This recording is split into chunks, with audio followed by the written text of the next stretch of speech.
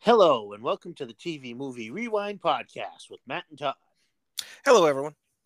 Today we are discussing the 1990 adventure superhero film. It's basically a superhero film, Darkman. Brought to us by the amazing Sam Raimi. Oh yeah, This was only his fourth major film. He did an amateur film just before Evil Dead, but prior to this, he had done Evil Dead, Crime Wave, Evil Dead 2. And then he came along with this, which you got to know got made because everybody was looking to capitalize on the success of Batman. right, Uh, Michael Keaton, and directed by Tim Burton. right. And this does actually, it does have that good dark tone to it, It does. as well as that almost this could it feels like it could exist in like that timeless cityscape where this could have been taking place in the 1930s, 1980s, or the 90s. Right. We had discussed before, I guess for years and years, I thought this was a comic book movie. Like I just assumed that Darkman was some Dark Horse comic or something, maybe from some like brand I didn't know of. And what certainly didn't help was that there was at least a comic adaptation, but was there actually a comic series? Later on, Marvel tried to did they adapted the comic when the movie came out, and in '93 they did a 6-issue miniseries, and more recently, Dynamite published a Darkman versus Army of Darkness miniseries. Okay, sounds kind of nifty, but yeah. Anyway, like for years, I just assumed that this was like a comic adaptation, Well, um, because much it's like made very much RoboCop, like one. this is a comic book movie that isn't based on any existing comic book. Right, It's an original creation. right. Uh, Um, yeah, we saw this on HBO, I believe. I think we rented it. Did we rent it? I'm Okay. pretty sure I rented it on VHS because that's really where this movie found its audience. I mean, it didn't do Mm, badly in theaters. It didn't do blockbuster status. But once it hit home video, it really did well, and that's why it was years later that Marvel did the miniseries in '93, and in '95, Universal did two direct-to-video sequels because they realized, hey, there's people interested in this movie. There are fans of this movie now that it's on home video. It's scoring well in the VHS rentals, so we need to capitalize on this. no, you would have seen this for the first time. I'm sorry, you and I would have seen this for the first time at the same time, right? At least that's how I recall it. Yeah, I did not see this in theaters. Ironically, it hit theaters on August 24th of 1990, which would have been my Yeah. 17th birthday. So, Oh, right on. and I Right. remember being interested in it because I mean, Sam Raimi, and they always said of the Evil Dead fame because he hadn't quite made his name big outside the Evil Dead audience. Well, again, he hadn't directed all that much, Right. anyways. But there's just something very captivating about the look and the feel and the tone of even the trailer. I was interested in seeing it. Yeah. Exactly everything about this movie in the way that it's shot, especially it's and like the yeah, right, the tone that it uses, like it hits an excellent sort of pulp angle. It's very very good stuff.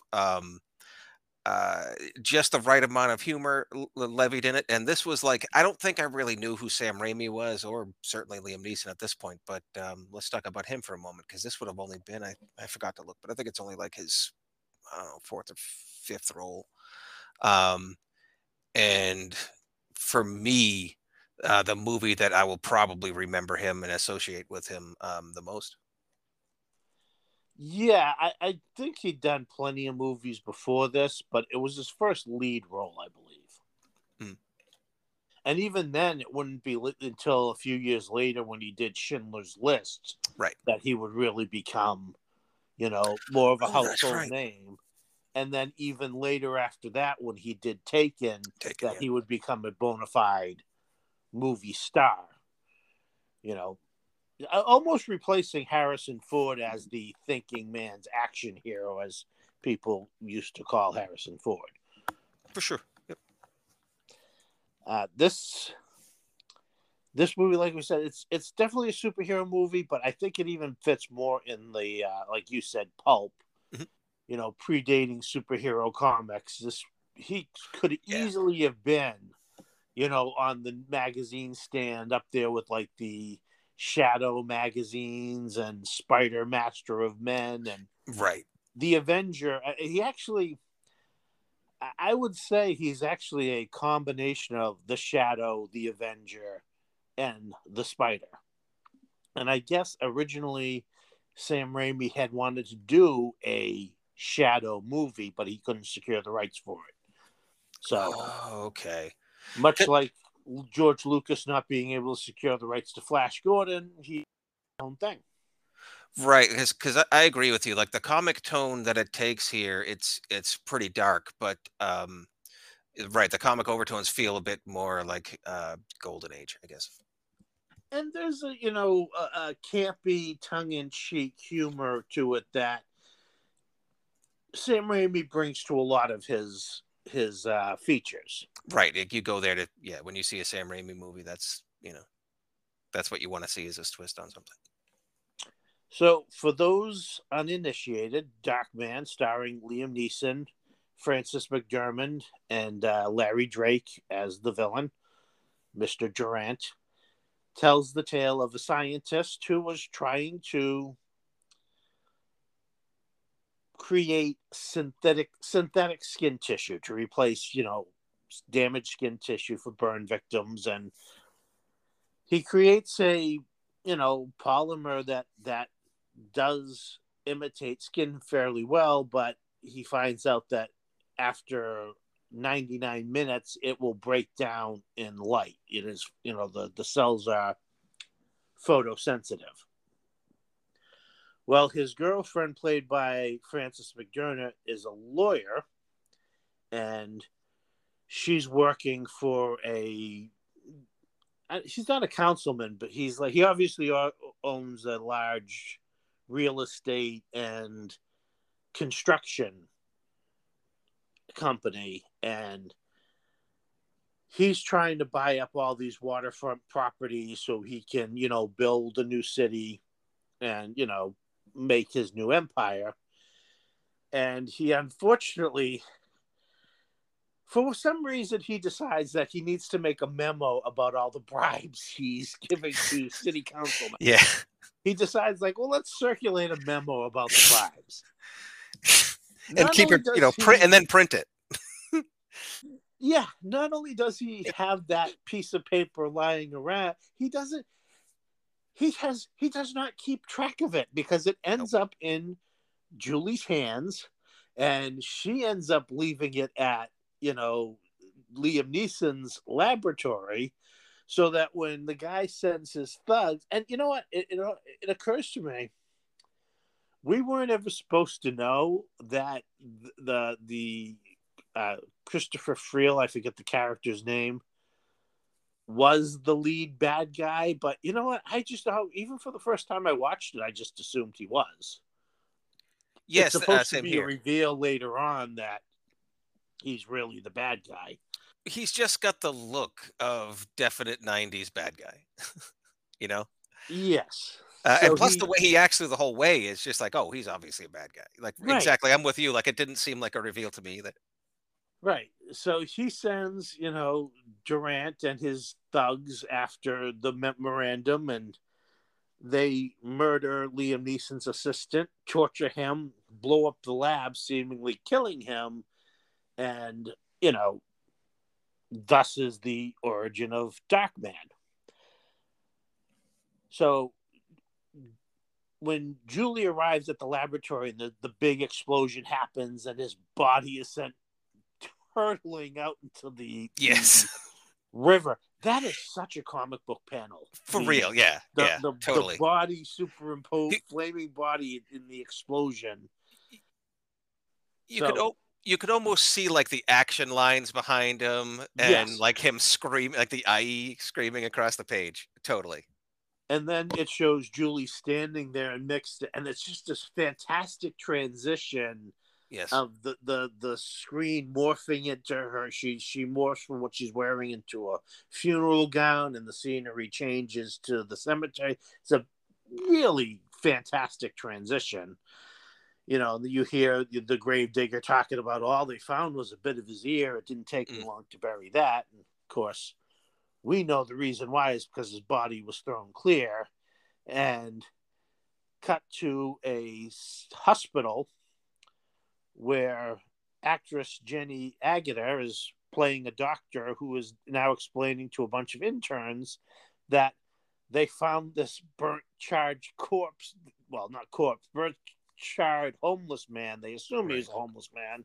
And they decided to let's experiment the hell out of this guy. Right. And they talk about how they had to sever all his, his nervous system so he can no longer feel pain. But this allows, it explains like why he's not in pain and how adrenaline will run unchecked through his body, basically giving him super strength. And she's explaining all these things while we see Liam Neeson wrapped up like a mummy on this thing that's like spinning for some reason. Yeah. It's like if you've ever seen, one of those knife throwing acts where the person has his assistant 100%. on the board kind of spinning around. None of the interns seem to question that. And one of them is spinning the other way, kind of like they're spinning forward as opposed to the side. Then there's no. I'm guessing it has something to do with some sort of circulation. It's but they never they don't really mention it, and that's one of the things I really dig about this movie is they throw a lot of stuff at you like a comic book might, and just figure like it's very much got the attitude, especially like the early comic book attitude of like if we just throw enough stuff at them, it just won't matter. Like it'll just feel like it should work. And Jenny Agutter is my Whit Bissell Award winner because she has to pull off the entire exposition of why Darkman is Darkman, and she does it really well. You just roll with it. It's there's also so much stuff going on in the background that really helps too. Like, but she helps pull off a pretty silly scene. You almost wonder if she was meant to have somewhat of a bigger part. Well, I guess we'll get into a little bit of it later. But like, yeah, you do feel like she would have shown up again for some reason, before somewhere in the third act. And I don't know if she does, or at least her character does in the sequels. No, I don't think she's ever heard from again. Oh, okay. Because immediately after she completes her presentation and they walk out of the room, he comes to, breaks away from, escapes out the window into the night so that he can become Darkman, donning a battered fedora and an overcoat that really just, again, it's a really cool look. Yeah. This movie is basically Phantom of the Opera meets Batman. Yes. And he's able to get his lab equipment salvaged and move into an abandoned factory and continue his experiments, hoping that he can replace his now burned. Because let's face it, this guy looks worse than Freddy Krueger. And this is one of my favorite things about the movie, about the way this movie is done and the way this movie is shot, is that the montage. I love the montage where it's literally just beakers, science, more science, and now he's done. I love it. Sam Raimi does great montages. He really does. He really does. Like it's so on the nose that it fits so well, and it's like, okay, I get it. But now, because of his lab, he can make ultra realistic masks. Like he can replace his own face, make himself look like Liam Neeson again. But he can also make a mask of anybody he wants, and that's how he starts to mount his revenge against Durant and his cronies by stalking them, taking photographs of them, and creating lifelike masks of them so he can impersonate them and infiltrate the organization. But well, wait a minute though, Matt. Why is he called Dark Man though? Well, because as we've mentioned, these skin masks will only last for That's right. 99 minutes in the light. Oh, sorry, I didn't. I guess I didn't hear you mention And yes, in the darkest hour, there's a light that shines on every man, all but one. that's right. That's a pretty good tag too. That's a pretty good tag. Like this, I mean, I'm not surprised. I guess I'm a little surprised it didn't become a successful comic. But uh, uh it's again, I'm every time I watch it, it's just again, it feels like wow, this is as good as any comic adaptation could have been. I have to keep reminding myself that it technically isn't Well, and this is just, because it's got the right energy for it. It's like the perfect energy for it, especially coming kind of off the heels of Tim Burton's Batman. but this is also just steps away from being a horror movie. Hmm. Because Darkman and the movie shows He's this suitably man, scary. He's a good anti-hero. he's not, he's going insane. Exactly, because You know, that's one of the not only things that because, the doctor mentions is that yeah, they're not really sure what it's going to do to his mind to lose well, all of that sensory perception. It's basically but like going into a permanent sensory deprivation tank, at but least in not terms only of that, perception. you would think being beaten, tortured, and blown up is going to mess Right. with your mind as well. Oh yeah, and You know, having like 40% of your body melted off. he must have had some sort of brain damage, Right. in that explosion, and who knows how much water he took into his lungs when he so there are many and the way um Well, the way he Raimi kills. films his breakdowns with these, again, these really crazy imagery of, Yes. the scenery cracking behind him, and him just being deranged because he's living all alone. He's kind of got this cat that's somewhat of a companion, but the man's going crazy. Right. And it's actually kind of reminiscent of Evil Dead, and Evil Dead 2. Yes, As as Ash feels he's starting to slowly lose his mind, you're getting a lot of that out of Liam Neeson in this performance, and it's fantastic. but you throughout the movie he will, and yeah, as we said, anti-hero Mhm. because He's while brutal. He's brutal. Now, granted, these people deserve it, but yeah, yes, you can tell though this is coming from a place of someone who's starting to lose their grip, if not lost it.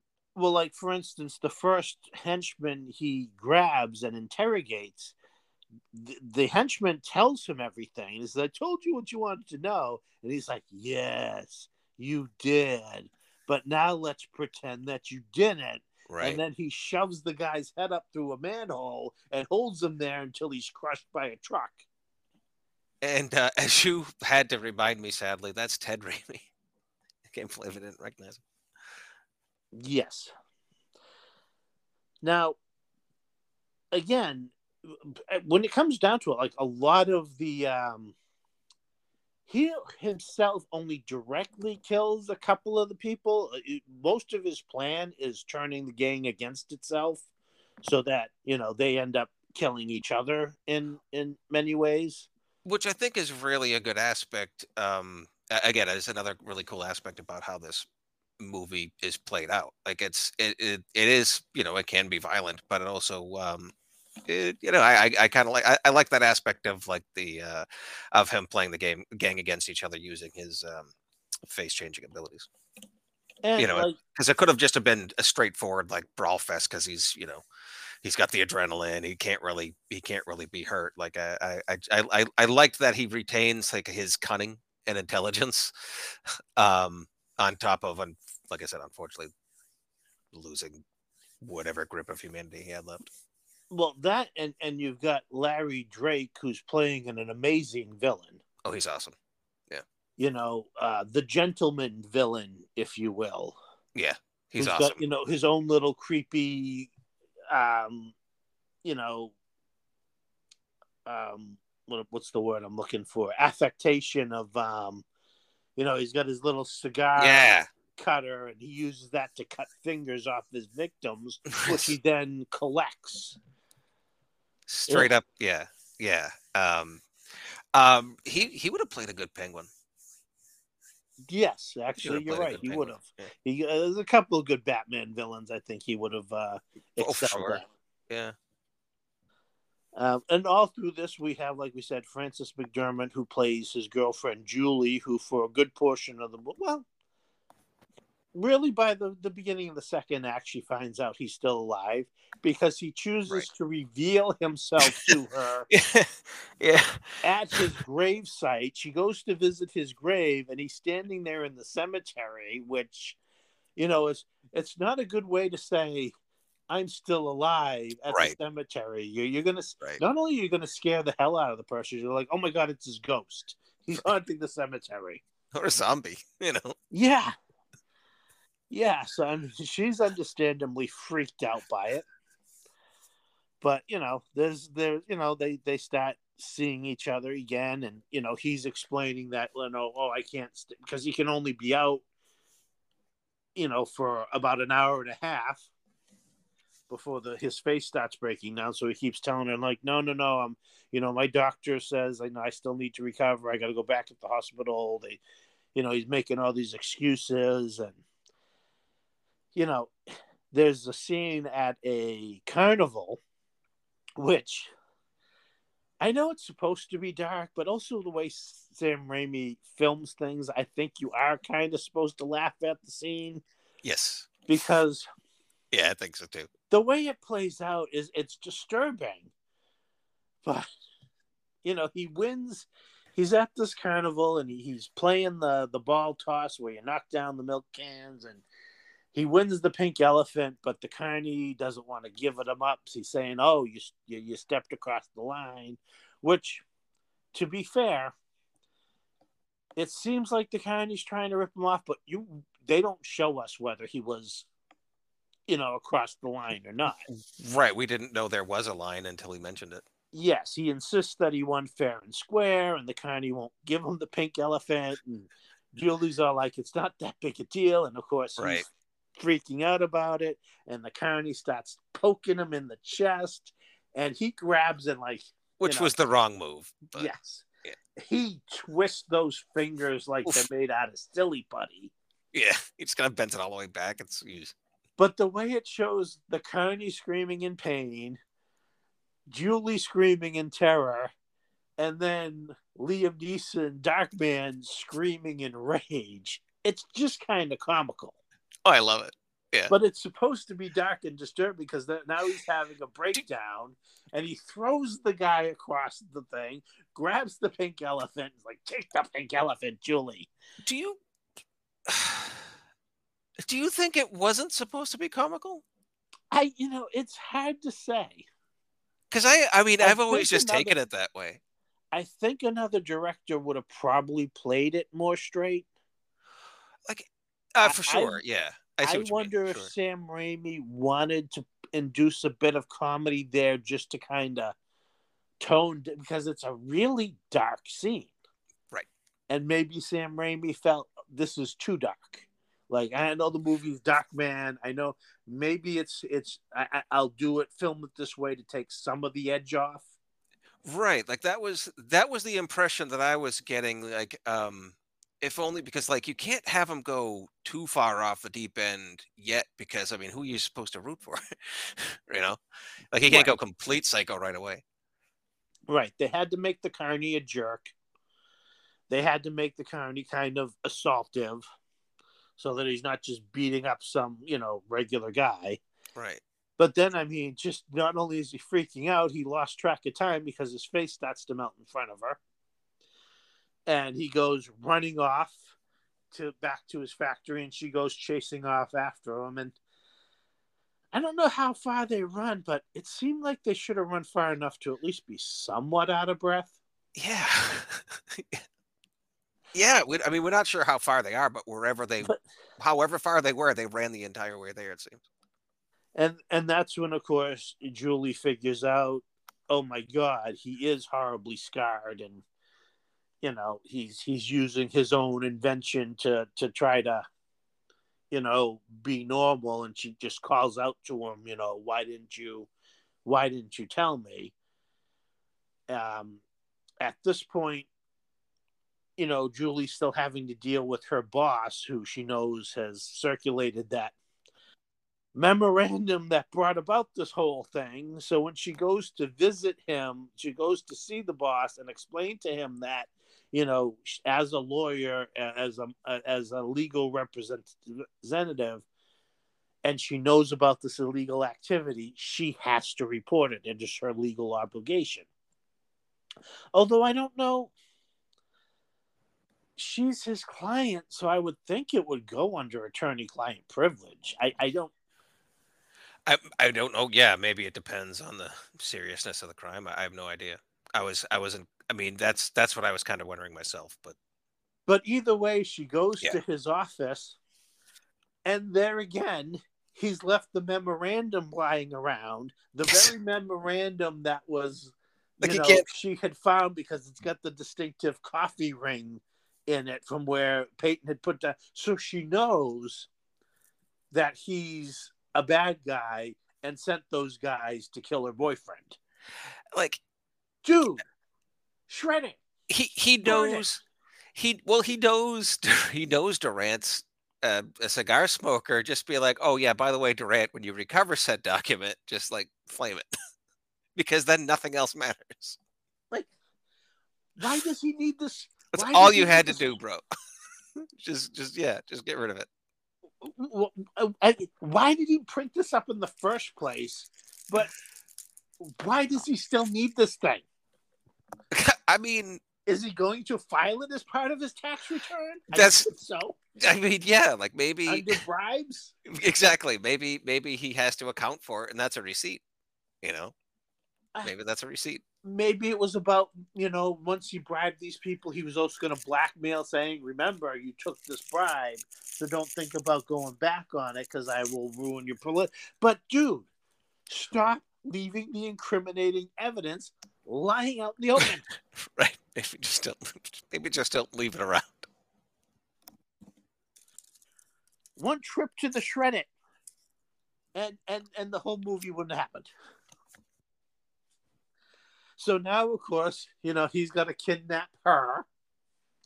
And, there's the final assault on, Darkman's, abandoned factory headquarters, which is our big spectacular action sequence of the whole thing. And, he's being shot at from a helicopter. He's got henchmen with machine guns chasing after him.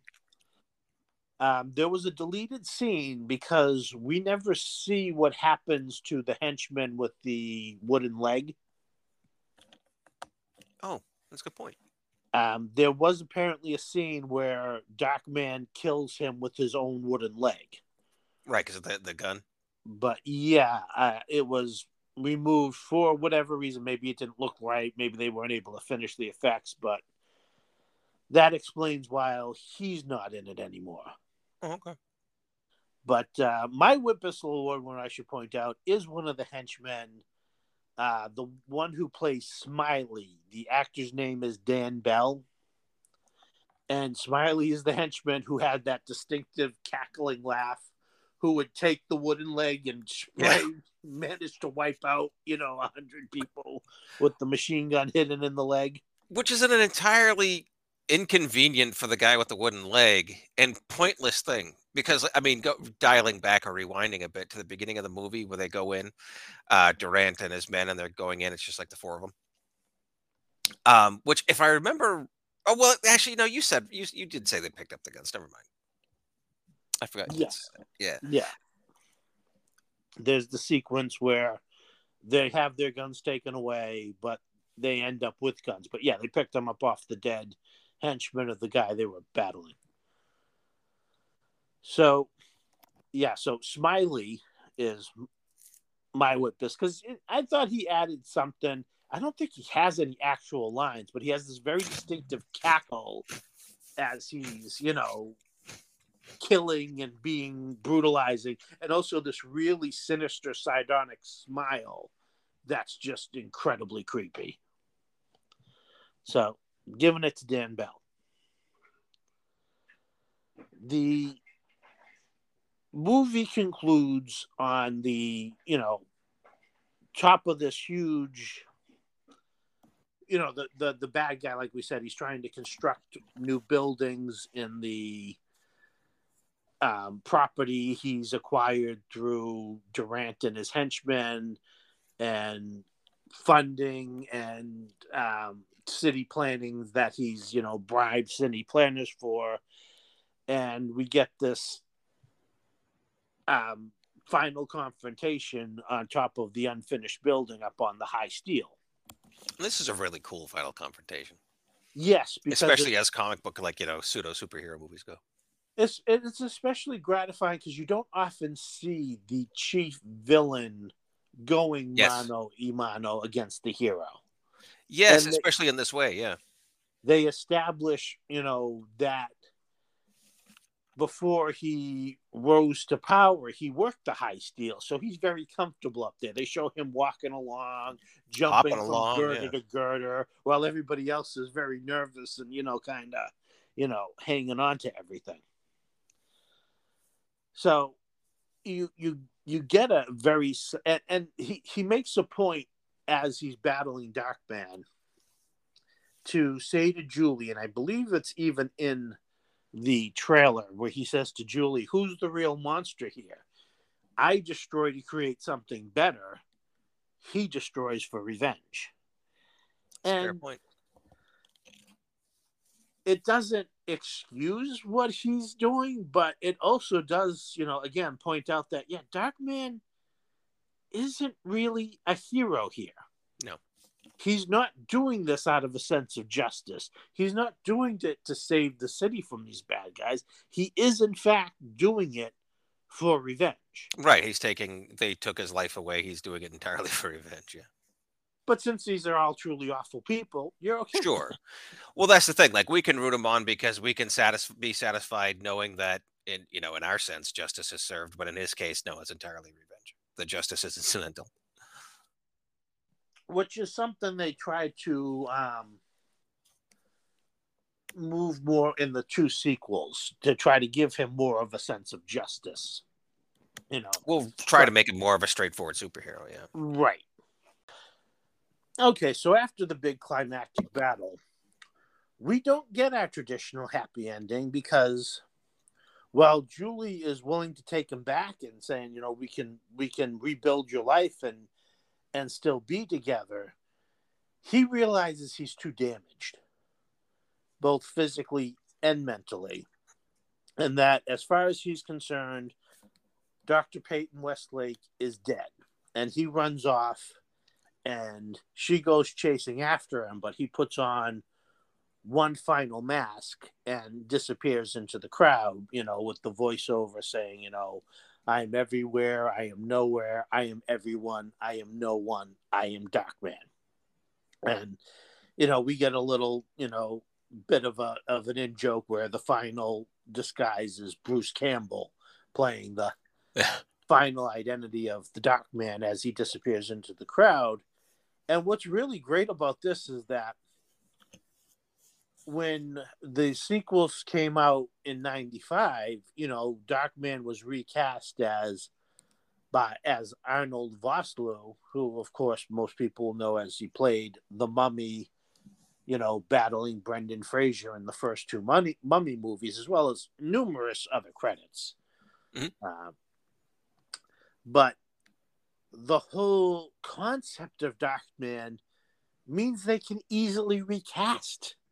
Exactly, is inherently recastable. Yeah, it's right there as to why does this guy look completely different from the other guy? Well, because he's Darkman, and he's got a different, face on. So I don't think that was planned from the beginning, but it works out really well. Oh, for sure. Yeah. I mean, as far as he's concerned, Peyton is dead. So why bother with that face anymore anyway? Or persona or whatever, Although he still does use the name in the sequel. Oh, does it? Well, I guess it's less confusing that way. But The sequels are fun. They don't have that. They're both directed by Bradford May. I was gonna say they're not directed by Sam Raimi for one, yeah. No, So there's that but inherent difference. he's still a producer, and but they just don't, because, well, as we said, Sam Raimi just has this frenetic style. Right. Yeah. He Sam Raimi's doesn't got a do very it in distinct every style movie. that it's hard to follow up. He knows when to use it and when not to use it. Yeah. But they're still fun, and if you enjoy Darkman, I think you'll enjoy both the sequels.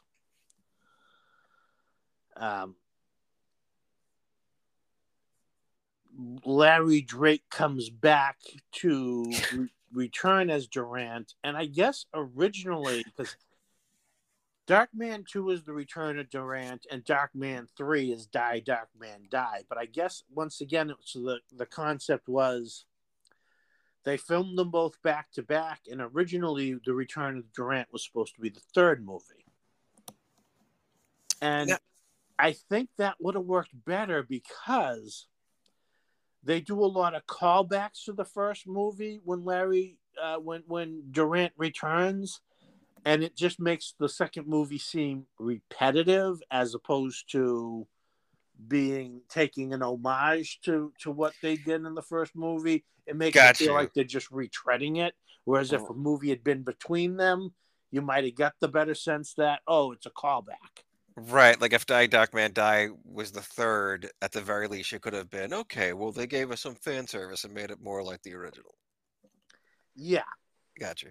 Yeah, I kind of think it was a mistake, but I'm sure they would thought, like, well, Larry Drake is a name, and, it's the concept to get people to pick up that second movie. I was going to say, like, I wonder if it had as much to do with connecting Durant back immediately, so you would get those folks back. Who knows? In hindsight, I feel it was a bit of a mistake. No, I agree. I agree. The movie isn't over the top. Well, it's pretty violent when they're beating the crap out of him in his laboratory and setting him on fire and dunking his head with boiling chemicals. And the more or less origin is actually quite brutal, but it's, especially for Sam Raimi, not that bad. It's pretty. And it is kind of gooey and gory as you're constantly seeing the faces melt, and Darkman without unmasked is like I said, he's tough to see. It's they keep him mostly under wraps through most of it, but the makeup is suitably gruesome. But that's also what kind of helps with the believability of him putting on these masks, because since most of his face and head is gone, burned away, he can kind of, shape these masks better to fit over them. And you're not worried quite as much about, like, the cheekbone or, how the face and the chin, because poor Darkman, most of that is gone. Yeah. And that's kind of one of the things that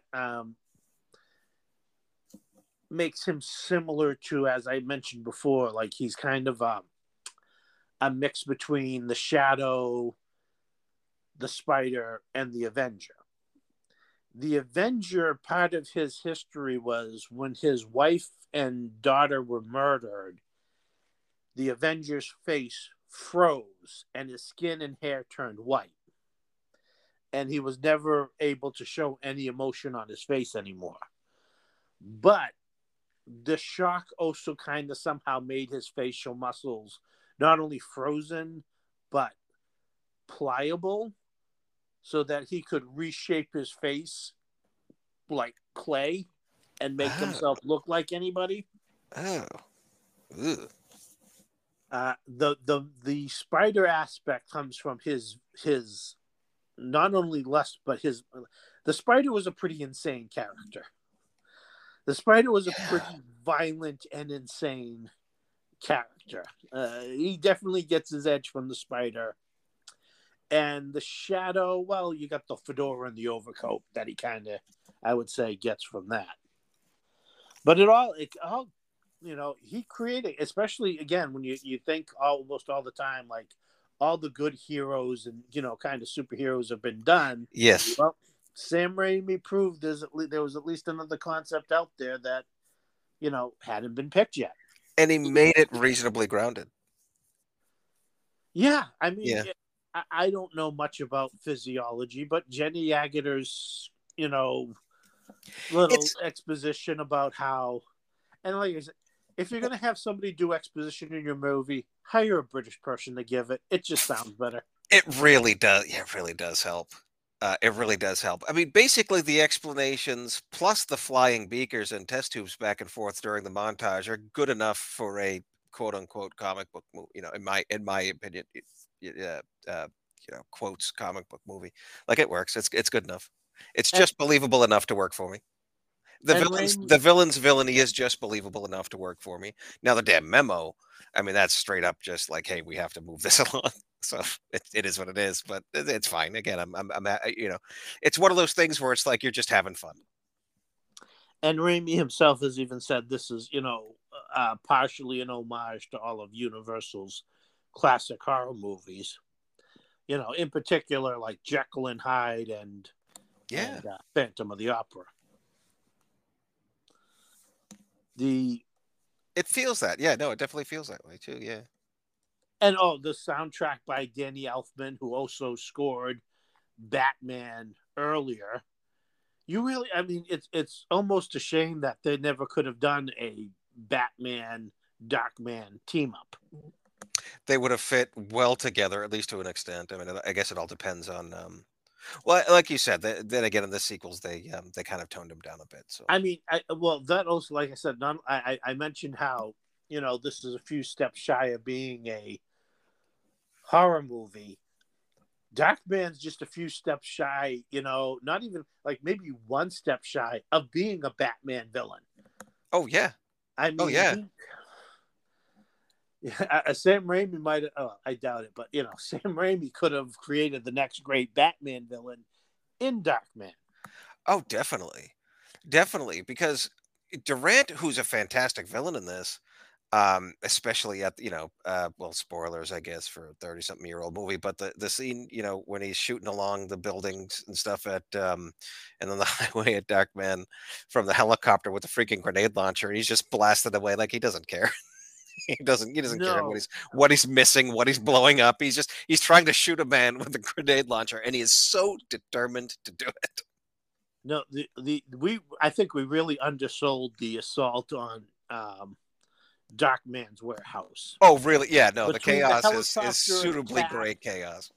It's and the it's fantastic chaos, chaos. Yeah.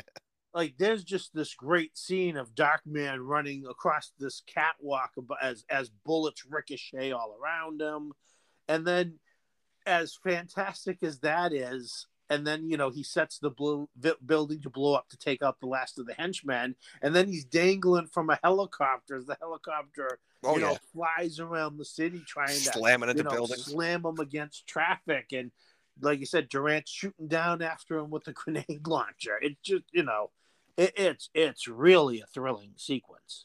It is something out of what I mean.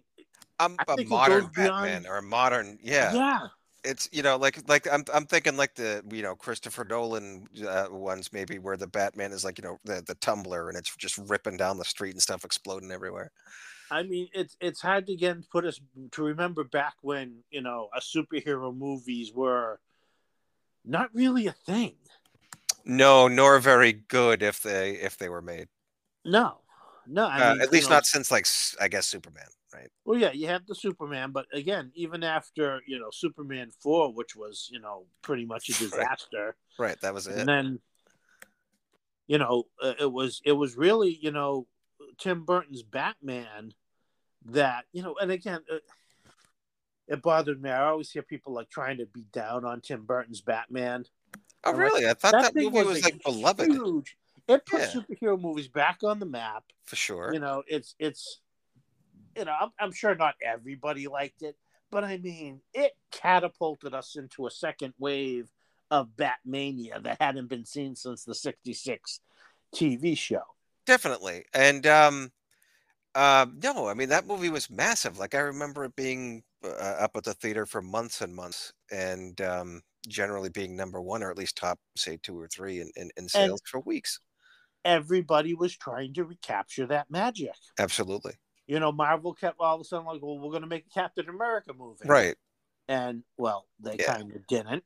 Well, they did make the Fantastic Four movie.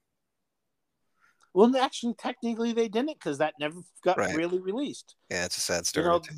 the only one that really kind of got made and released, and it still didn't get a theatrical release, was the Dolph Lundgren Punisher movie. Sure. Yeah. Everything else was just kind of, they just kind of snuck out, and they made, Batman Returns, which was pretty successful, and that started to have diminishing returns until it reached, the point of Batman and Robin, which is one of the most maligned superhero movies ever Reviled. made. Yeah. You know, um, Darkman, of all the stuff that was coming out that time, Darkman was the only one that came even close. Absolutely. And it was an original creation. Yeah. Yeah. I think it was finally this viewing that I realized that it wasn't actually a comic book first. No, because it really does feel like a comic book movie. And the technique, again, it is. It just isn't based on the comic book. Now, we mentioned there was the 2 direct-to-video sequels. Marvel did an adaptation of the movie, and they came back with the 6-issue miniseries when, the VHS rentals, showed them that there was they must have still had the rights. So, and there was also a series of novels that came out. But for whatever reason, I guess it just never really caught fire enough for, anybody to really bother licensing it or going any further. Because I'm sure if 2 and 3 had brought in a ton of money on rentals, we would have seen a 4 and 5. Whether it starred Arnold Vosloo or somebody else. Because again, easy enough to recast a character who can change his look. Right, but you never know if Sam Raimi himself revisits it sometime. Well, the movie is now over 30 years old. Mm-hmm. And since I don't believe he did it as a script for hire, mm-hmm. I believe the rights should have reverted back to him by now. Yep. And I do believe Liam Neeson has expressed interest in returning to the character. Oh, he has? To do a legacy sequel. Hell yeah. How do we let's make that happen. I still plan on, if I can, because I was looking at the novels and they are pretty expensive on the secondhand market. Like somebody was charging $15 for what is called an acceptable copy. And yeah. Which means essentially readable, right? Yes. The book is not in good condition. It's an acceptable condition. So I don't mind plucking down, maybe a couple of bucks for an acceptable copy to read, but not 15. But, it's something I'd be interested in reading. Because, I haven't read a lot of old, but, The Shadow, Spider, all those books every now and then somebody will do a revival and do a bunch of reprints. So I picked up and I read a few of them, and they are highly entertaining. I mean, people always complain about how comics and TV is violent today, but I'll tell you, nothing compares to some of those pulp novels. I mean, the massacres that occurred in those things is just unbelievable. They never get away with filming that today. So if I do, I'm gonna have to start checking some of this stuff out. Oh, yeah, I can. Well, you know what? You got anything else to say? Oh, about Darkman in particular? No. It's a excellent movie. I should watch it more often. I'm not sure exactly how long since I've seen it, but this is one where I knew I remembered it well. It's a very memorable movie, as Sam Raimi movies tend to be. They're so very distinct, and But watching it again made me remember exactly how much I do love it, and I should put it in my rotation. Watch it a bit more. Shout Factory has a really nice collector's edition Blu-ray, but honestly, I would say if you're going to spend the money on the physical media, get yourself the Darkman trilogy because they sell all three movies together in one pack. I think that's more bang for your buck then. And you know how I will shill for Shout Factory for nothing. This I would say no. Get yourself the trilogy instead. Do you know which version of the movie we were watching? It was a Universal DVD.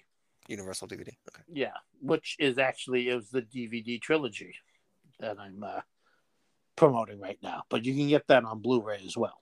Oh, okay, right on. Yeah, the DVD print looked really good. All upscaled and stuff.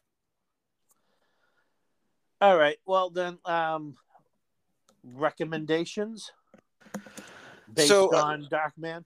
All right. So recommendations based on Darkman, or at least based on the theme of Darkman.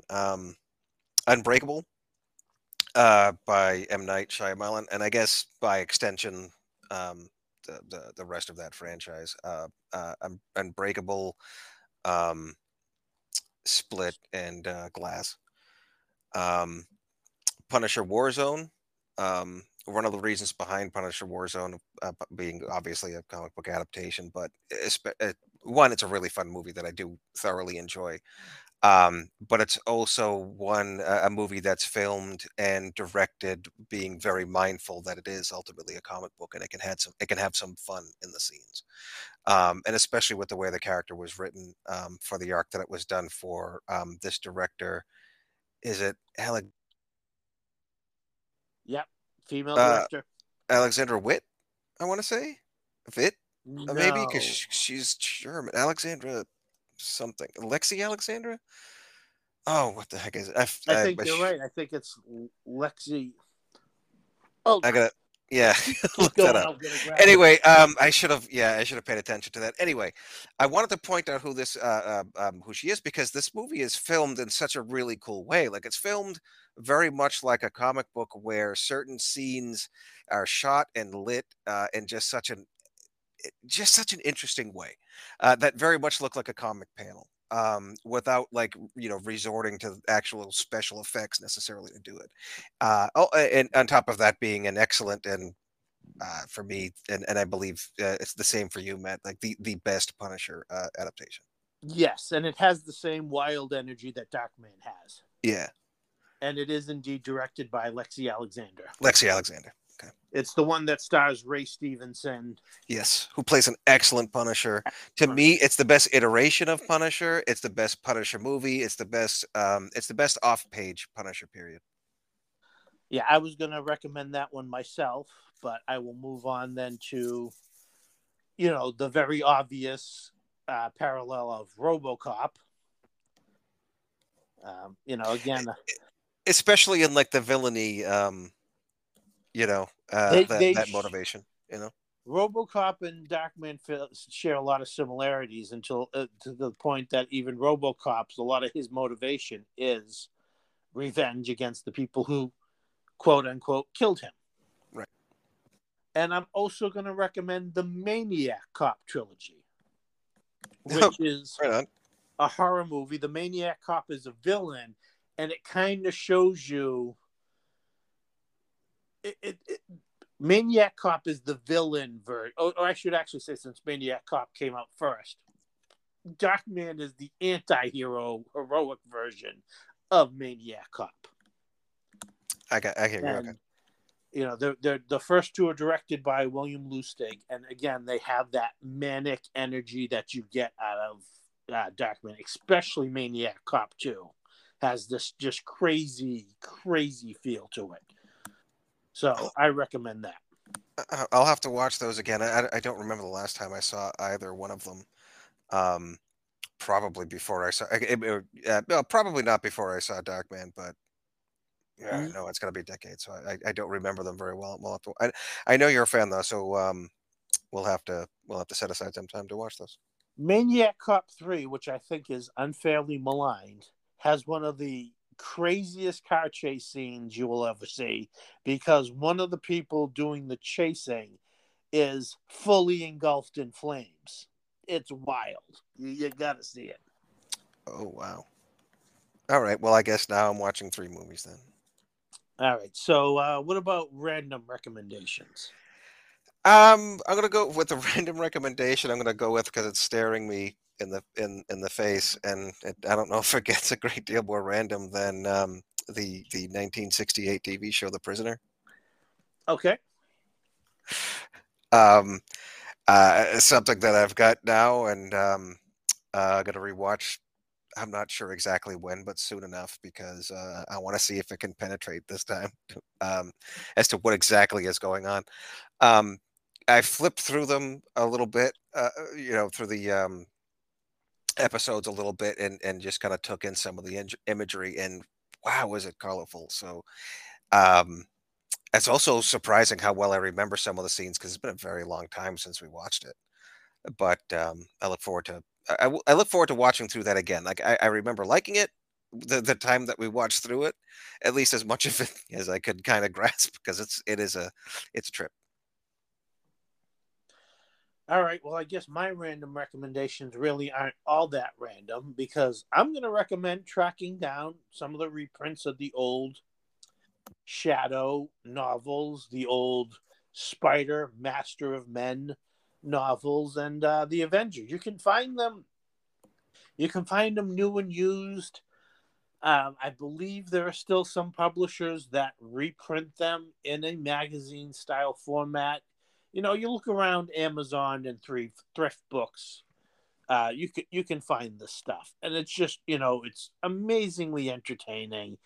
I mean, just to say, like, these people did not care about, anything with some of what goes on. It's just, I mean, crazy over the top violence, you know, character. I mean, again, even before comic books had the whole kill off a character and just bring him back in the next issue. Apparently, they were doing that in the old pulps as well. And you can go listen to old broadcasts of the Shadow radio show. On there are podcasts out there that rebroadcast those old shows. So I'm recommending, going back and listening to the old pulp heroes of the 1930s, be it the Avenger, the Shadow, the Green Hornet, or the Spider.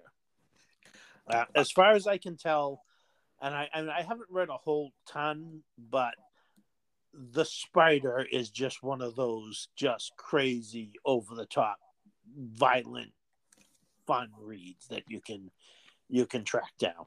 Did you say there was a Spider podcast as well, I don't think he ever or had a radio radio show. or show? No. Oh, okay. I'm not sure whether, I think the Avenger might have. The Avengers, also sometimes known as Justice Incorporated, but I know the Shadow and the Green Hornet had radio shows. Okay. The Spider, huh? The Spider, Master of Men. Master of. And they've all had comic book versions done by various companies too, so you can find them in comic book form as well.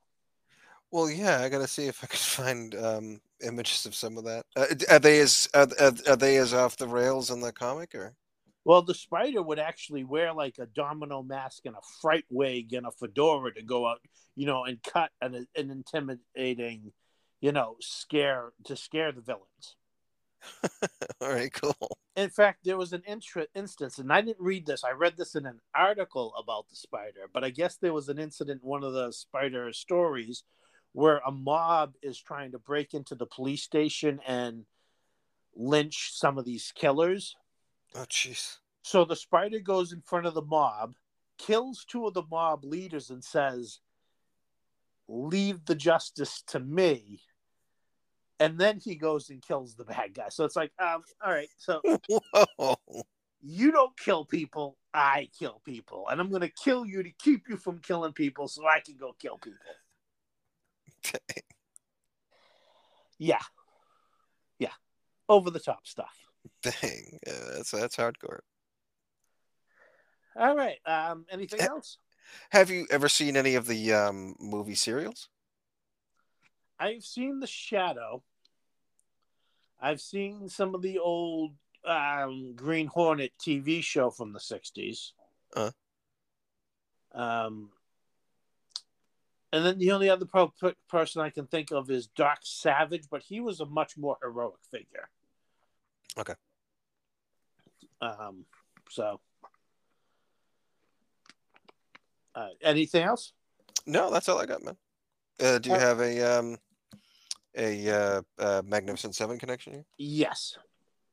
So Liam Neeson appeared in The Deadpool, which is the fifth Dirty Harry movie, not the Marvel Comics character, with, of course, Clint Eastwood. And, of course, Clint Eastwood was in The Good, the Bad, and the Ugly with Eli Wallach, who was in The Magnificent Seven.